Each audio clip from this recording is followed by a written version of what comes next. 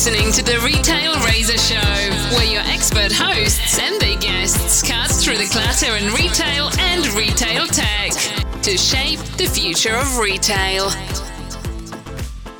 Hello and welcome to Season 3, Episode 6 of the Retail Razor Show. I'm your host, Ricardo Belmar.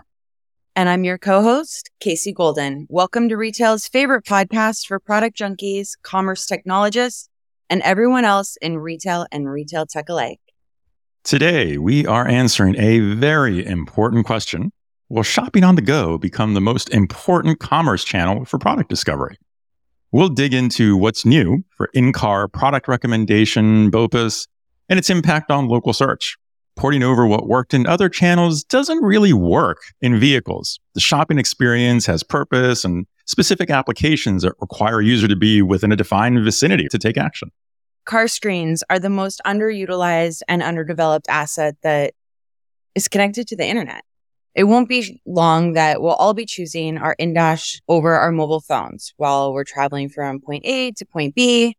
If you don't believe me, stay tuned as Cynthia Hollen, CEO of Mavi, joins the conversation to dish on how the automotive industry is becoming a commerce-enabled marketplace. And now we'll shift gears a bit for one of our newest segments on the show, Blade to Greatness, where we hear from a retail industry leader who shares their insights and wisdom on how to excel in this industry. In this segment, we learn about the essential skills and qualities that every retail executive needs to lead their teams and their business to success. Whether we're talking about the corporate office or stores, we'll uncover valuable tips and advice that you can apply to your own retail career path. Today, we're speaking with April Sobral, founder of RetailU.ca, an online leadership development portal for field leaders, and also the author of 2 books, The Positive Effect and her latest, Incurable Positivity. After 3 decades running stores, working for brands such as Starbucks, Banana Republic, Apple, Holt Renfrew, and David's Tea, April transitioned into coaching and training after seeing an impact of leadership firsthand on the retail business.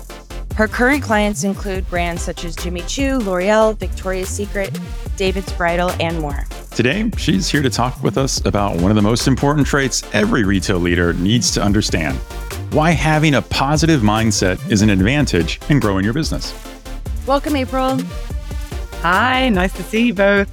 Okay, why is it important to have a positive mindset in business, specifically in retail? I mean, all businesses. But, you know, what I've learned over the years is when I would take over teams and go into situations, whether the company was in turmoil, I don't know why I always got given teams and situations where the company was in turmoil, and sales, and we had to turn it around and find talent, right, to make sure that we were building that business.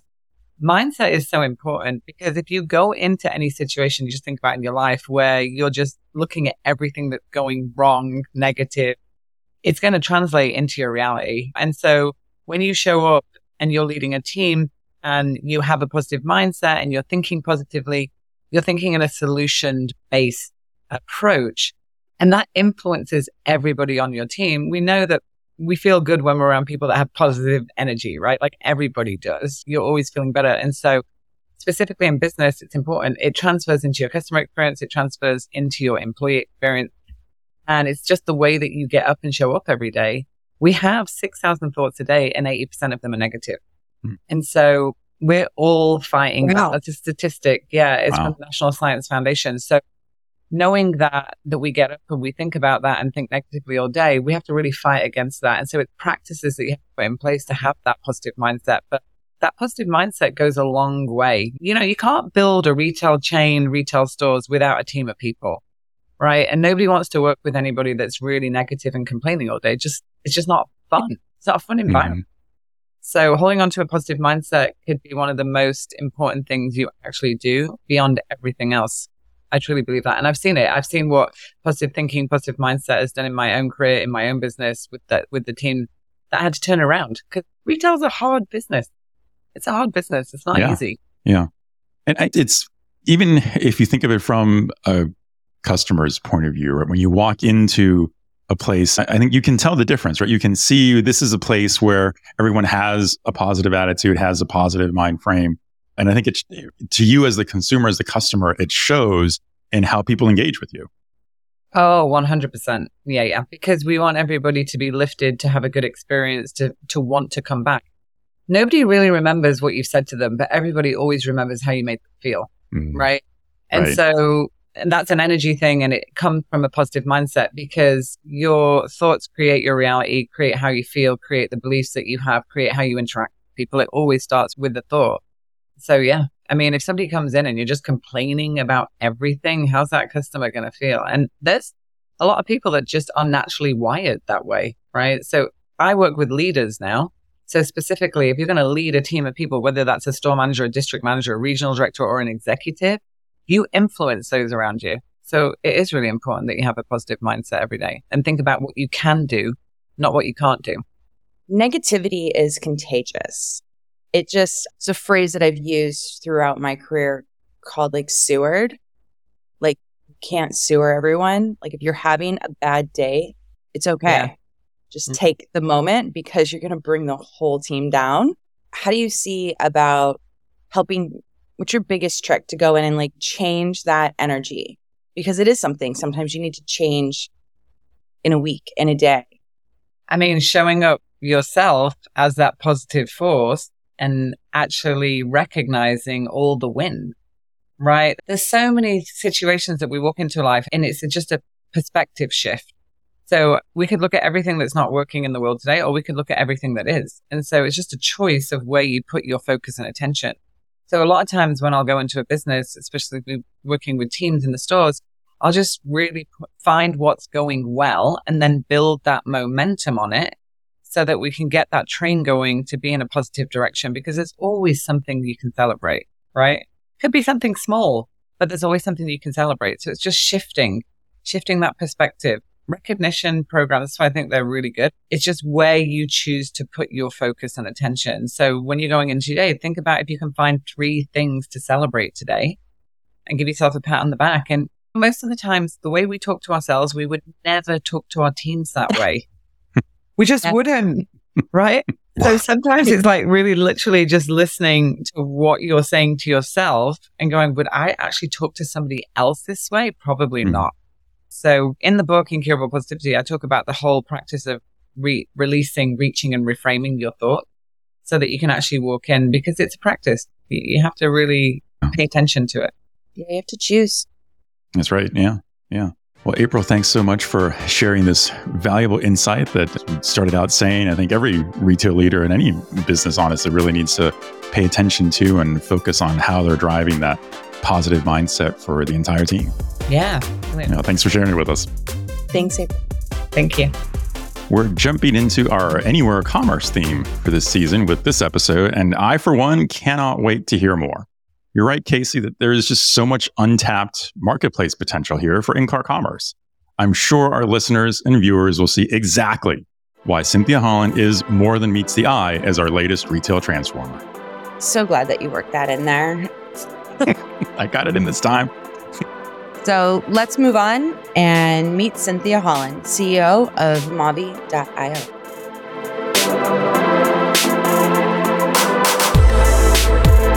Hi, Casey. Hi, Ricardo. I'm delighted to be here on the Retail Razor Show. Well, welcome. We are super excited to have you on the show. Yes. Let's jump right in. We are still fumbling with Google Maps and mobile phones while driving. And from my experience, Siri doesn't know shit when it comes to shopping. So what is Mavi.io and how is on my way commerce or car commerce changing the way that we're going to be shopping? What's happening in new cars is a really rapid progression from having slow internet connectivity and small, ugly screens that can do a couple of cool things to Apple CarPlay that lets you take a couple of great things on your phone and see them bigger and a little bit more curated down on your phone, to a next generation of connected cars that are just starting to come for sale in the marketplace with 5G technology, Google Android operating systems, and sometimes the biggest interactive screen in your entire household. People are starting to spend more time in their cars. People sit in their driveways and watch Netflix now with electric vehicles. And the ability to search, converse, transact, and conduct lots of different lifestyle things while you are what I call erranding or on my way.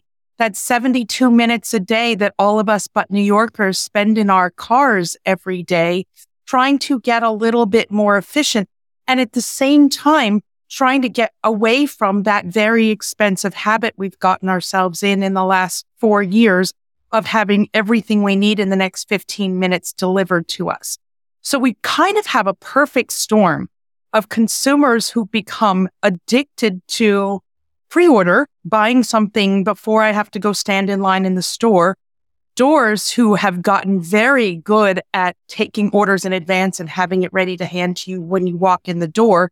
Right. And this amazing new computer on wheels that 160 million of us are about to own in the next 3 years. I mean, I know, I don't know about you, Ricardo, but like when I lived on the West Coast, I mean, I was in at least 2.5 hours of traffic both ways to work from work. Yeah.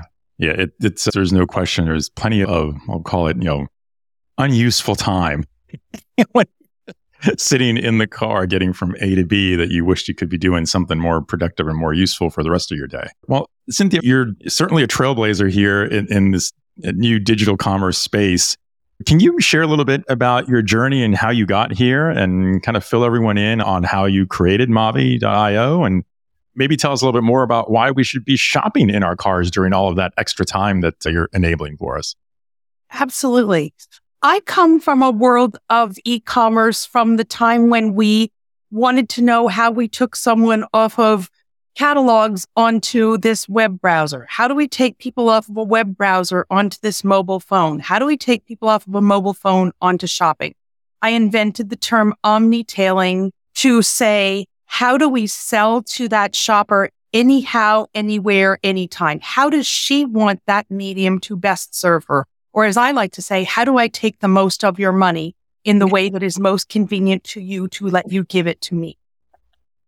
And we knew in 2007 when we went to retailers and we said, this mobile device here is going to be a thing people are going to shop on. And they all said, no.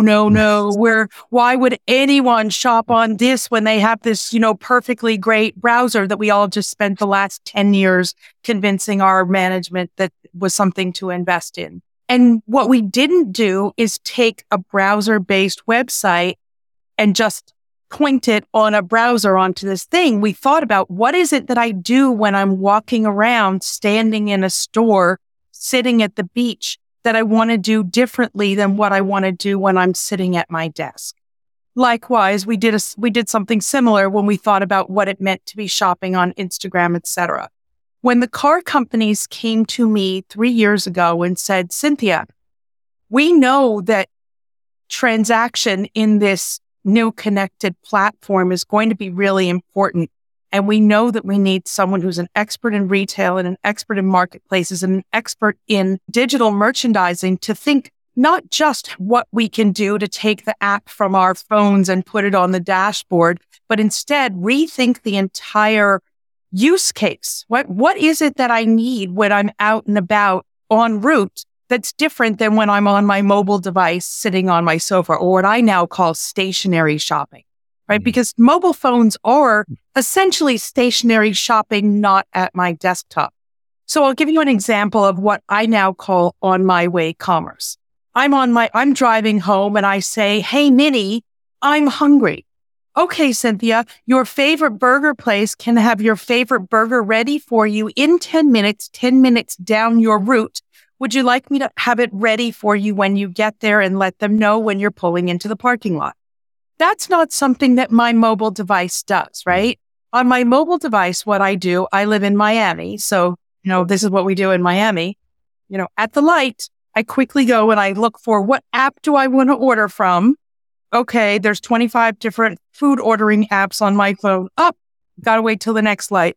Okay, I get to the next light. Oh, I want Starbucks. Okay, Starbucks wants to know what location I want to order from. Okay, let me wait till I get to the next light. I don't recognize any of those addresses. Oh, for now, 6 lights later, I finally got to the place where I read all the ingredients and the specials and the calories and finally put the thing in my cart, only to have my phone say, oh, well, that place is now way behind you. Please start over.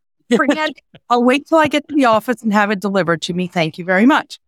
So theoretically, I can already illegally and unsafely shop for my car on my phone. But to have your car curate for you, I think of myself in a hunting, not a gathering mode when I'm driving. I've got stuff I just have to get done. And if my beautiful car can help me make my day easier, hey, Jeep, pick up milk on my way home. Okay, Casey, do you want your regular full grocery order ready for you and waiting for you when you get there? Or do you just want milk? Because if you just want milk, did you know you can get it at 7-Eleven right next door? Right. So there's that whole world that is, Ricardo, you said discovery. Product discovery that fits in that 15-minute journey around me, on my way, or let's even say at my destination. I want to charge my car. I only want to charge my car at a place that I can eat while I'm there. It's a lot of that kind of en route shopping that just is not accessible right now at all. No, it's incredibly true. I don't know how many times I've tried to show me a Starbucks on one of the exits. Yeah, exactly. Which full exit is the most convenient Starbucks. I can just pull off and get back on. And phones just aren't smart enough. I'm like, you know what happened? Yeah. Well, and plus you can't, there's no way to, I love your example, Cynthia. It's like, well, wait for the next light. Because you've got to, it's mobile, but you've got so many screens you have to get through in every single app to get to the finish line to put something in. And there's no way you can get it done. If you're driving and you're at a light, there's no way you're going to get all that done before the light turns green and you have to keep moving. Or worse, you're on a highway and you're trying to figure out, like Casey just said, do I want to get off the next exit to the closest one, or is it the one after that? And you don't have time to figure that out if there's nobody in the car with you to help. And I think of what you're describing as it's finally making the car, which I guess, by the way, is probably for most people one of the most expensive things you own, right? So it would be nice if it could maybe help you out a little bit in some of these basic kind of questions in the way that we typically look to our mobile phones to do. But you just can't access it when you're in the car. So why can't the car be set up to help you do this? Phones, as I said, are set up for stationary shopping. They're thinking tools, they're browsing tools. I want a cup of coffee at a place that has a lovely table underneath a bougainvillea tree that has 5 stars. What's cool in my neighborhood? I promise you, I am always going to want you to use your phone to do that when you're driving. Please do not use my tool to do that. Although we are starting to experiment with the side screens on the passenger side and the back screens to bring a lot more of that experiential entertainment-based components to the non-driver, of course. But to say, we've talked to a lot of different potential customers, obviously, as we've been building Mavi On My Way commerce with some of the top automotive brands in the world. And the groups that I have been most impressed with how passionate they are about this untapped need are moms and Uber drivers. Oh, interesting. So, yeah, I was really kind of shocked when I had Uber drivers say to me, oh my God, what car do I need to buy to have that? Like, you're an Uber driver. And they say, no, what you don't understand is that there's no way for me to eat during my 12-hour driving shift because when I drop someone off, by the time I found the place to go in and order, I've already got another ride. So if you can have my food waiting for me at this destination in a neighborhood I've never been to before and don't know anything about, and I can just swing by and grab it and be on my way, that's going to change my world. I would buy a different car for that. Oh, that's super interesting. Yeah. It's like a new level of convenience versus need, right? That's right. I mean, they're working in their car. I mean, anybody who's working in their car all day and long hours, that's always been the problem with Google Maps is that you ask it for 3 locations. That third location comes after you've arrived at your destination. It's never says, here's 3 options in the middle. Yeah. Forecasting that destination is Very powerful. Yeah, and we love Google Maps, and we work with Google Maps, and we work with all of the net mapping and navigation protocols. We just think of shopping from the perspective of an instant commerce market. So we've all moved to a 15-minute instant commerce market. $400 billion we spent in the United States in instant commerce last year. A lot of it in Instacart deliveries or food being delivered to me, but a hugely growing percentage of that shifting to curbside pickup. You'll see in the last 6 months alone, the amount of instant commerce stuff we as Americans urgently need in the next 15 minutes for some reason is shifting to stuff I'm willing to swing by and pick up. Partially because of that 40% upcharge that we're all beginning to realize we're paying for delivery. Partially because 15 minutes is never 15 minutes. It's an hour and a half. It gets left on my doorstep. I have to make sure I'm home when it gets there for all of those reasons. Not to mention saving the planet, because I just drove past that store and I could have just swung by, picked up my groceries and taken them with me.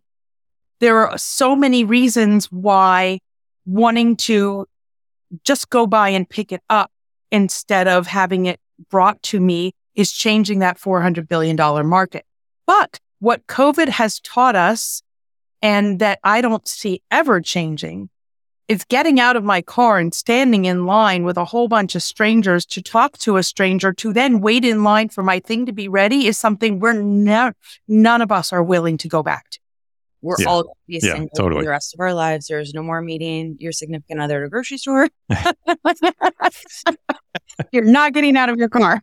Right. Getting out of your car. Yeah. When my 80-year-old Uncle Hal called me and said, I am sitting in the parking lot of McDonald's, ordering McDonald's on my phone, and I'm going to sit here and wait for it until they tell me to go in and pick up my McDonald's. Why is your thing not in my car yet? Because I could have had it waiting for me when I got there. I knew that one, McDonald's has a big problem because there's probably 20 other Uncle Hal's taking up their parking spots for the next 10 minutes waiting for them. And also, I'm like, what do you mean you couldn't? He said, well, I didn't know which McDonald's I was going to go to and it was too hard and I was driving. But if I could have just told my car to have my McDonald's ready for me in 10 minutes, your Uncle Hal, who didn't even have a smartphone until 5 years ago, the world has changed. Yeah. Yeah. And having been there in that scenario you just described with kids in the car and thinking, okay, well, who am I going to hand the phone to figure out in the app what order to put in? You 9 times out of 10 end up just getting to the McDonald's or whichever restaurant it is and parking in one of the curbside marked spots. And then you put the order in and wait. That you don't pull into the parking lot to see that sign with the writing that you can't read anymore that says, call this number and tell us that you're here. We'll bring it out, which they don't answer the phone. And then you have to go in anyway. What I can do is have the car tell them when you're 5 minutes away. Retailers love when the car tells them that they're 5 minutes away. They don't love when a person tells them they're 5 minutes away because they can trust that the car is accurate. Right. When I say 5 minutes, I'm a New Yorker. That probably means 20 minutes. I haven't even got on the subway yet. Exactly. Yeah.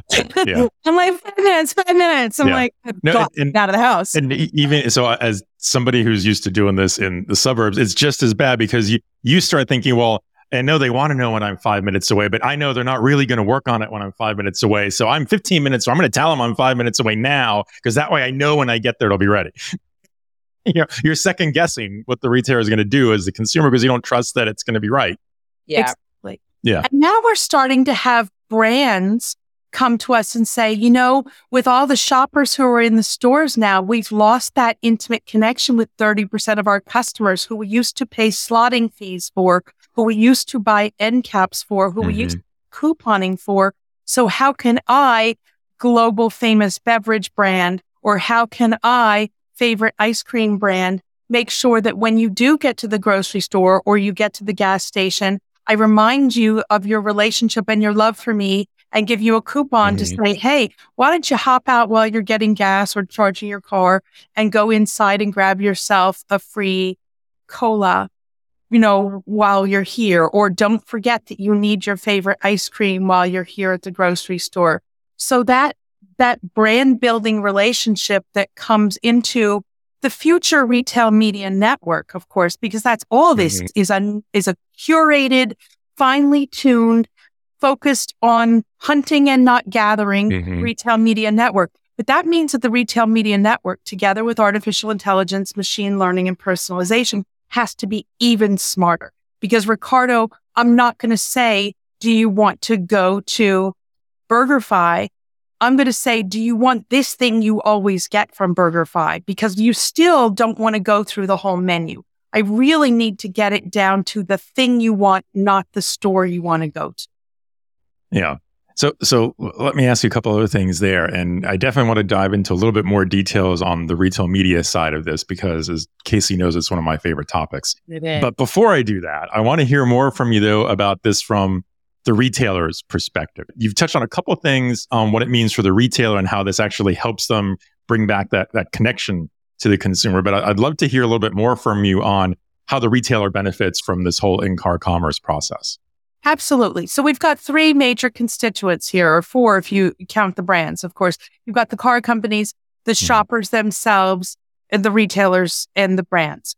The retailers have a big problem because they've lost, as we've said, 30% of their customers to delivery over the last several years.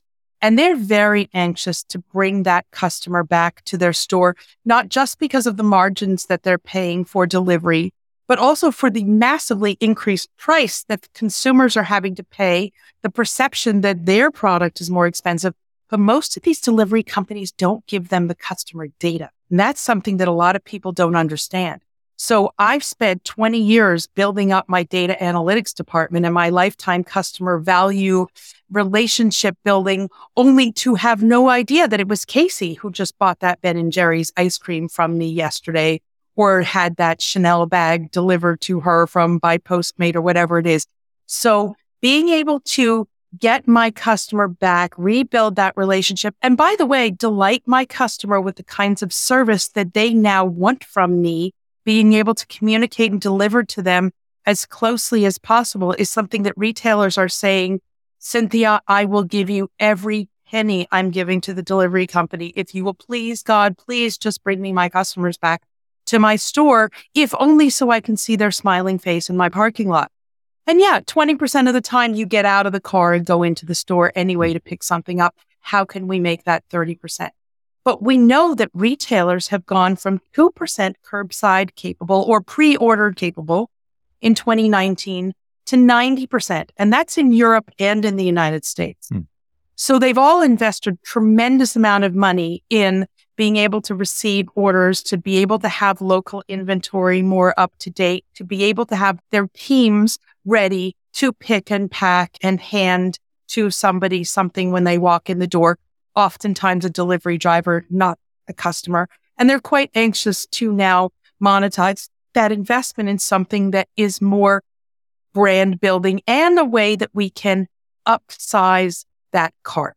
So as a retailer, as a merchandiser, as a longtime e-commerce expert in everything from fashion to food to essentials, I bring to this business a point of view of how do I, as I said in the beginning, get you to give me more of your money? It's really interesting to see how much change, consumer behavior change that we've had that's been fueled by COVID that isn't going away, and how that's kind of opened up new markets. Localized, localized in-store inventory has always been a pain. I still feel like it's still like a common challenge of, is it in stock? Can you have it ready for me? I just need this thing. And these are the places I prefer to buy it because I have like a loyalty program. But at the end of the day, I just need this thing. Where is it? And when can I pick it up? What does this mean to have inventory of your neighborhood or your town in your dashboard? Yeah, Casey, that's a super important challenge because what most technologists, people who are building for cars, think it's about the cool experience on the car And then when I say to them, well, what are you going to do if the diapers they ordered aren't in stock when they get to the store? And they say, oh, that can happen. Go figure. Okay. So we really have to address the 90% of the in-car commerce that is the commerce part and not the car part, right? Mhm. We know that because a store says they have it in stock doesn't mean they have it in stock. So that's important when I'm having something delivered to me. It's really important when I'm telling you to get off at that exit and drive there and go get it. Yeah. So Right. we're very careful to take the lessons that we know about inventory availability. Listen, just because it's in the store doesn't mean it's not in somebody's basket being wheeled around the store too. So there's lots of things that make it, even with accuracy, problematic. So again, we're curating this down. So I'm only going to show you the things that I can reliably give you when you're driving around. You say I need a cell phone charger. You know, I there's certain things that we know the things that you need in that 15 minutes while you're urgently driving around. And I'm not going to send you to some place that has one. I'm going to send you to some place that has 10, right? Or for things that people usually carry one or two of on the shelf, they're just not even going to make it into my inventory platform in the first place. Really, you've got a phone in your pocket. You can pull over and use the app in your thing if that's something that if that's the kind of shopping you need to be doing, you should not be doing it when you're driving. I'm here to just do that quick, easy as changing a radio station. Mm-hmm. Oh my God, I need a cell phone charger. Or, you know, I keep using the example, Casey, that doesn't apply to the world anymore, but it keeps popping into my head, right? Oh my God, I just got to run in my stocking. Can someone please make sure that I need to grab stockings on my way to a meeting? But that's, you know, buggy whips. No, but yeah, that is something that like all women were plagued with, right? Like I've literally had my black tights run before a meeting and I don't have enough time and I couldn't, I don't know. I always walk to work one way. Right. I have no idea what's around the corner. Exactly. I mean, it's definitely not on recall because this gets really deep into people's habits, kind of their guilty pleasures, their last minute. It really kind of goes to show so much more about human behavior and understanding people and their customer than it is just about some type of click funnel, right? This is a huge education process I see for retailers to really change that mindset of why your customers are there, because they seem to think that they're for all of these crazy, weird ideas that I've seen pitched at like a restaurant or whatnot of like, our customer is a busy go-to mom that is, you know, does yoga. I'm like, okay, you guys need to get a little bit more granular. Who's your customer? You just named like half the women in the United States. The automotive industry just seems like so much to bite off, right? This new channel comes with a new market.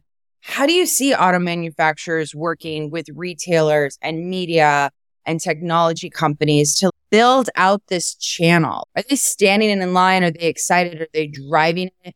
I know that being a first mover here, it wasn't like one phone call and you're like, I just signed. Like, you don't have to sign thousands. You need the car, but there's not like thousands and thousands of delivery systems or car manufacturers. You know, you have to sell both sides, right?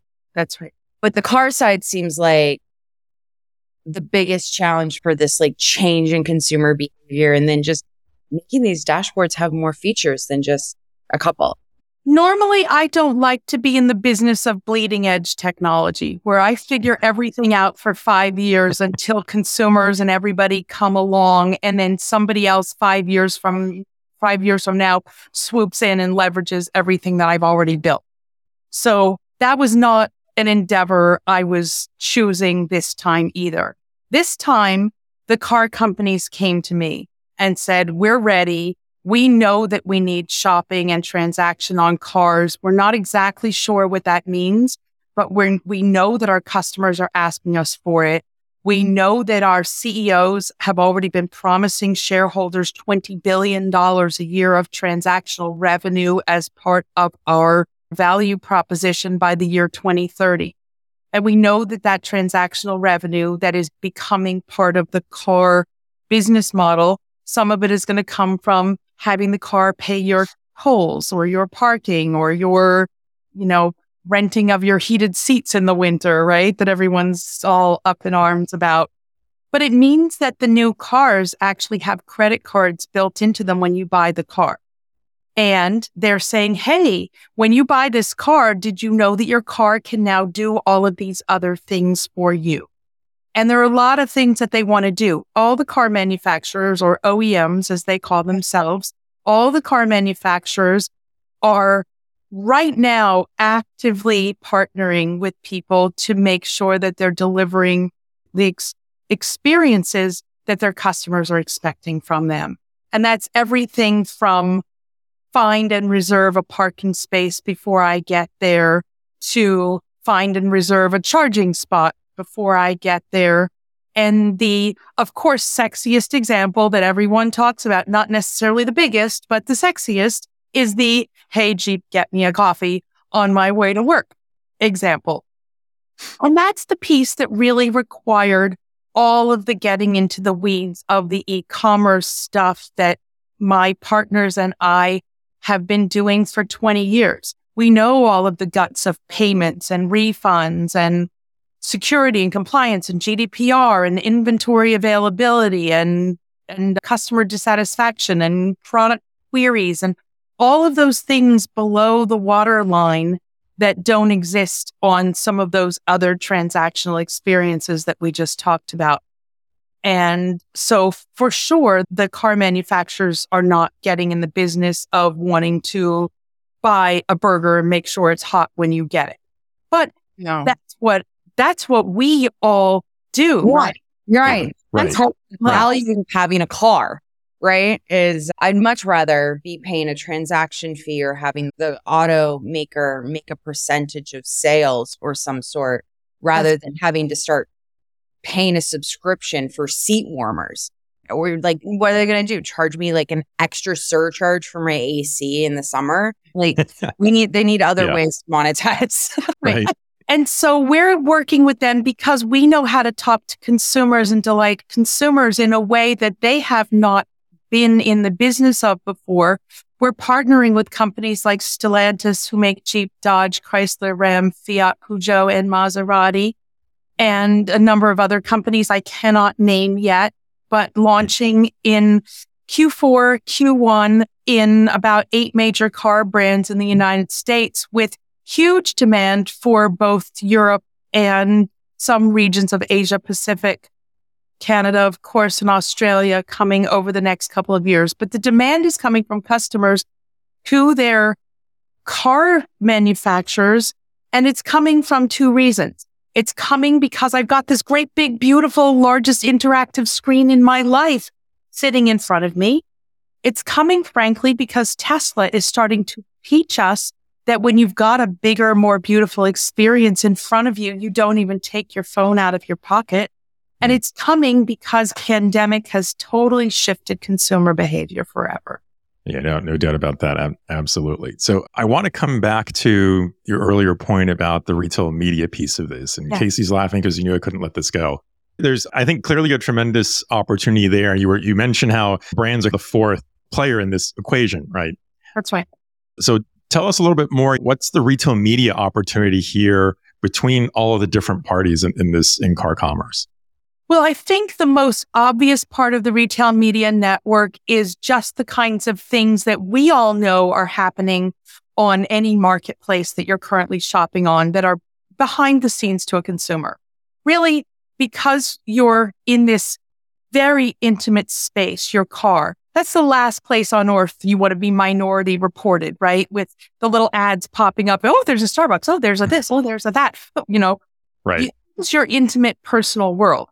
However, if I say I'd like a sandwich and I have a choice of 2 different places to give you a sandwich, the sandwich retailers that we've spoken to in advance are saying to me, yes, of course, from a discovery perspective, Casey, as you pointed out clearly, if this is the route I always go on, but there's a place 1 block away that I didn't know existed. If I, as a retailer, can make you aware that 1 block off your route is this fabulous store you didn't even know, that is so valuable to me as a discovery tool that I want to make sure that my sandwich shows up before the obvious one that you're going to go to. So it's a balance of a marketplace like any retail media network. I make my money as a percent of transactions. So it's my goal to make sure I give you something you're going to buy. I'm not going to hide your favorite thing from you, but I will make sure that someone who wants to be discovered by you also has a chance to be discovered by you. So that's the obvious basic part of a retail media network. That, in fact, is the retailers themselves boosting a product, a special, 4th of July, milkshake, whatever it is that they want to make sure that you're aware of. But we also have the brand side, of course. Now, where that fits into don't forget to add on a Coke on your checkout kind of partnerships between beverage companies and retailers, or as we move out of the food shopping, more into the grocery shopping side, the opportunities there are significant. And we move those out of a traditional retail media network that just says, what do I show on the screen? Because of course I can only show you 3, maybe 6 things on your screen, but I can do some gamifications or some loyalty reward support or I see you've just pulled into the parking lot of Publix. Don't forget to run in and buy yourself a Caramel Sutra ice cream pint before you go home, right? Those kinds of things. So there are a lot of opportunities. We're going to have to learn what retail media looks like in this new, much more focused environment. But the opportunities, the goals and the outcomes are clear. How we do it and how that most appeals to a driver on the go who needs to be 99% focused on what they're doing. Those are things that we're going to be learning together. And 4 of the top CPG companies in the world are already collaborating with us to understand what that looks like. It's great. I mean, I'm infamous for always going out of my way, just out of habit, super creature of habit when I'm driving, because I don't want to focus on something else. I'd rather go out of my way to have a more enjoyable journey and listen to my music than to figure out something else. But now it's just gas prices. I would probably spend the time these days figuring out, I can't afford to go out of my way anymore necessarily, right? There's no reason to. It brings me to sometimes of thinking about Waze. Waze will always give me a Dunkin' Donut coupon for adding a police officer, whenever I see one or a car accident. And I earn Dunkin' Donut points.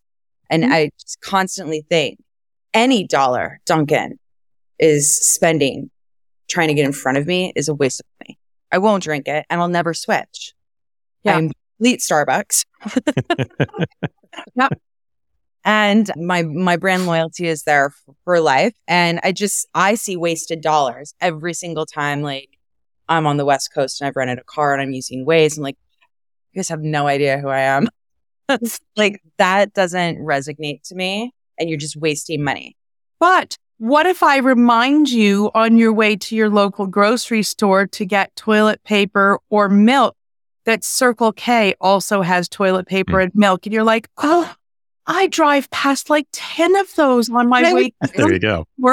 Me. Not the time saver. Yeah, I would always go I would never think of that. I would always go to I'm going to go to Target and I'm going to have to wait in line at Target. And then I'm going to have to pay Target prices compared to someplace else just because I have a high confidence that it will be there. Now, Target is a fantastic example because Target as a grocery store where they have grocery locations is still in discovery mode. Most people who shop at Target know that when you pre-order from Target, their grocery items can be ready in 2 minutes. Curbside ready in 2 minutes. Their non-grocery items are longer, but their grocery items are 2 minutes, but they're in a discovery mode in that neighborhood. So Target actually has a discovery problem. When I say I need to pick up milk on my way home and my thought process is my local grocery store, in my case, Publix, I always forget that I could go to Target, and I love grocery shopping at Target. Frankly, they've got their private label products are fantastic. And I just always forget that I'm about to drive by one because I don't necessarily remember where they all are.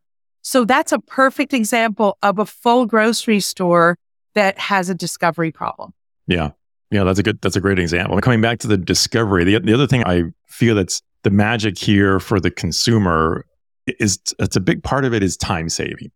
If I think of almost every example you've mentioned, Cynthia, there's a discovery element, but there's also you're going right by it anyway. You could pick it up here instead of where you thought you were going to go. Mm-hmm. And that equates to saving time. And we mentioned before, especially for folks who are in a commute in situation that's an hour long or whatever else, where everyone's already in the mode of thinking, I'm spending too much time driving from A to B. Where can I save time? And I think for me, almost every single product or technology that's come through that's been the big hit success are ones that save people time and give you time back to do other things. Whether those other things have to do with technology or not, doesn't matter. But it's the idea that for a consumer feeling like they're getting more time to do other things, I think that's always a huge win and leads to faster adoption.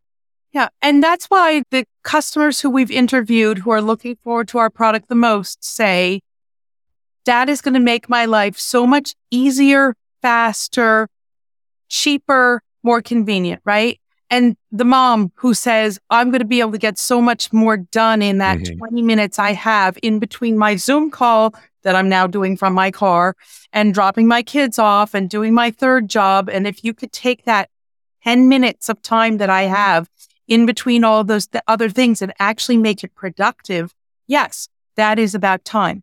If you can say to that Uber driver who says to me, can you order a hot pizza so it's ready at the closest place to my house at the end of my shift that's still open, so I can remember to take hot food home to my family at the end of an exhausting day. And I can just know that that's going to be there as my last stop and I don't have to think about it. Take the mental math out of my day.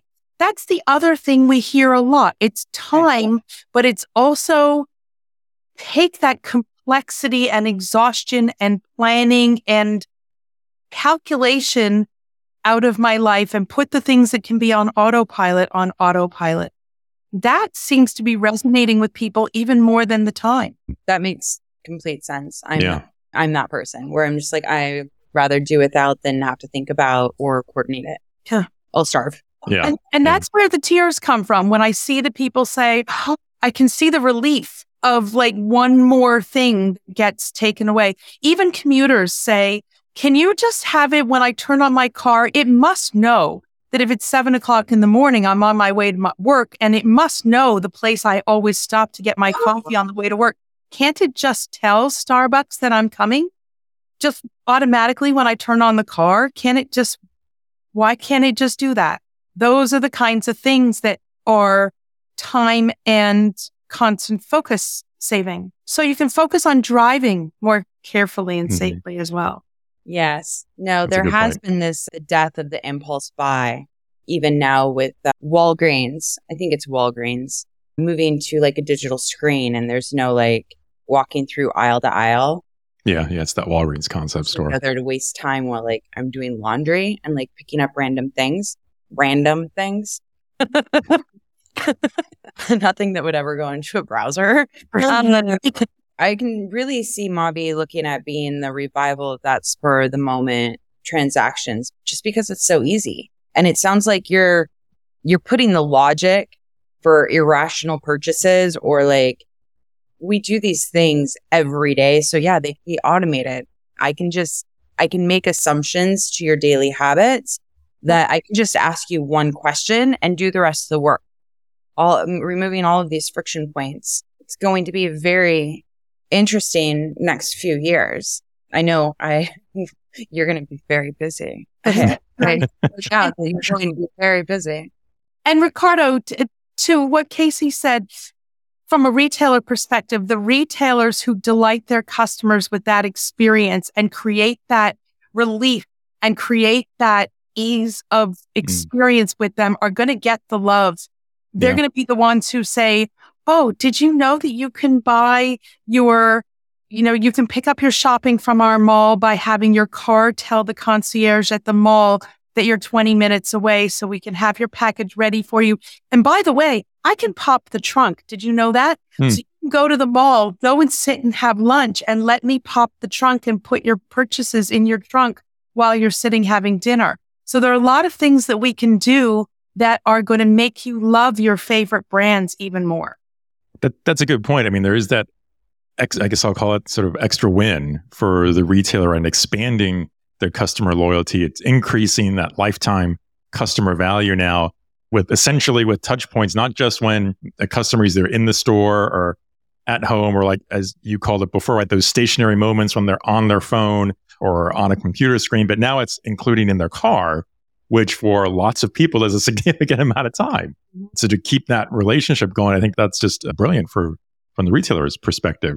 Yeah. We have to ask too, so from a timeline perspective, or anyone listening in who's thinking, okay, I really want to activate this. I wish I had this in my car. What's the timeline we're looking at? Because obviously you're working with car manufacturers and there's an integration that has to happen with new cars. So what's the timeline that we're looking at that's going to make this real for everybody? We've recently escalated due to demand from the car companies themselves. So there are going to be some luxury cars who are launching in Q4. So any brands, especially food and restaurant brands, but grocery brands and CPG brands who are interested in being one of the debut customers in a luxury car brand should get in touch with us right away. Any restaurant or retailers or grocers who want to be in the bigger launch in December, January, Q1 coming up, that's going to be a large launch in millions and millions of vehicles in the United States, should be looking at integrating with the APIs they've already put in place for Instacart. So the onboarding for the basic stuff is a couple of days. It's not one of those 6-month technology onboarding plays, because everybody's already built all of this out.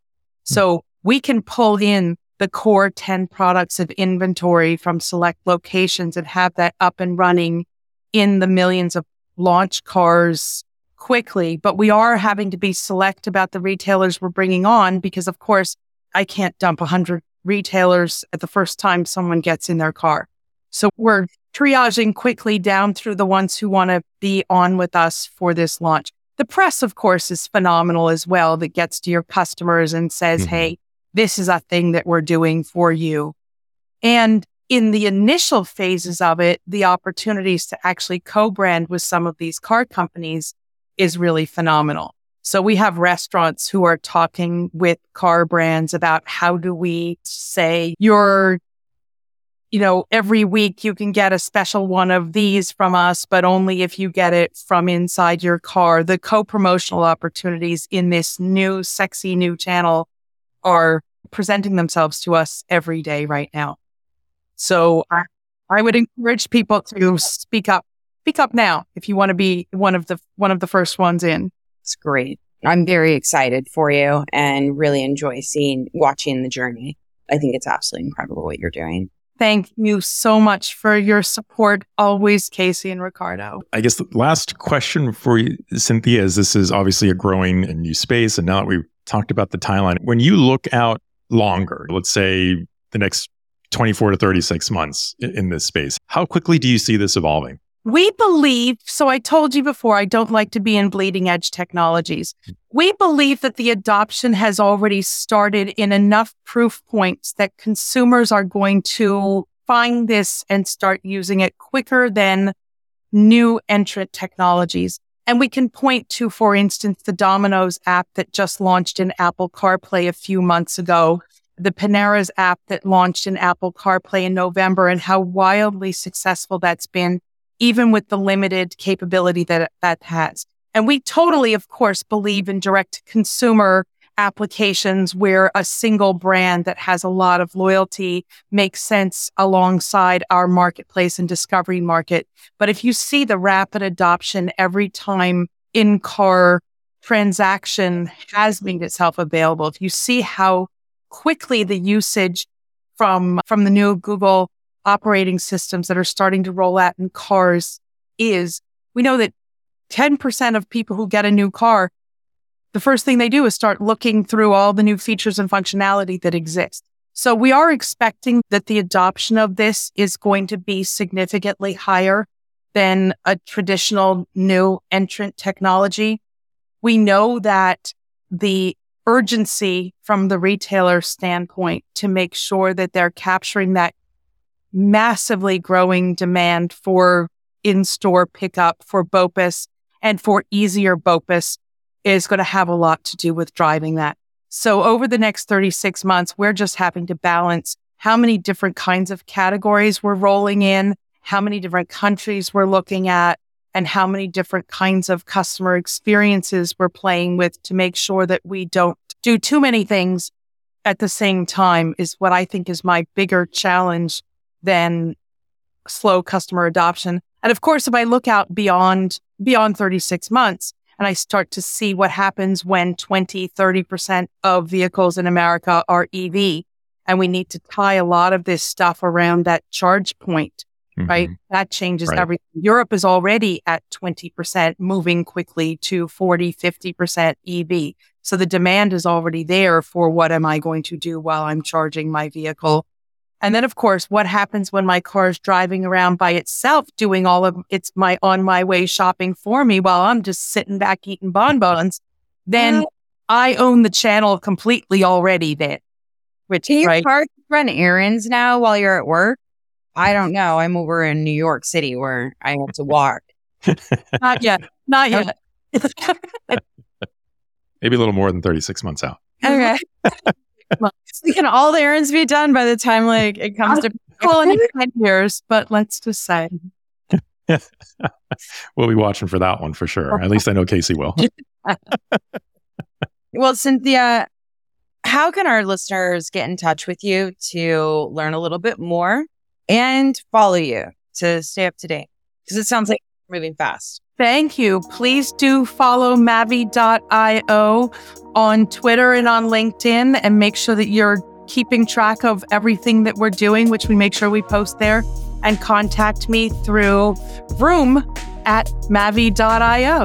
All right. Excellent. Well, Casey, I think that brings us to an end here. It does. Thank you so much, Cynthia. I learned so much. I'm so excited for you. Freaking killing it. Thank you so much. Have a great morning.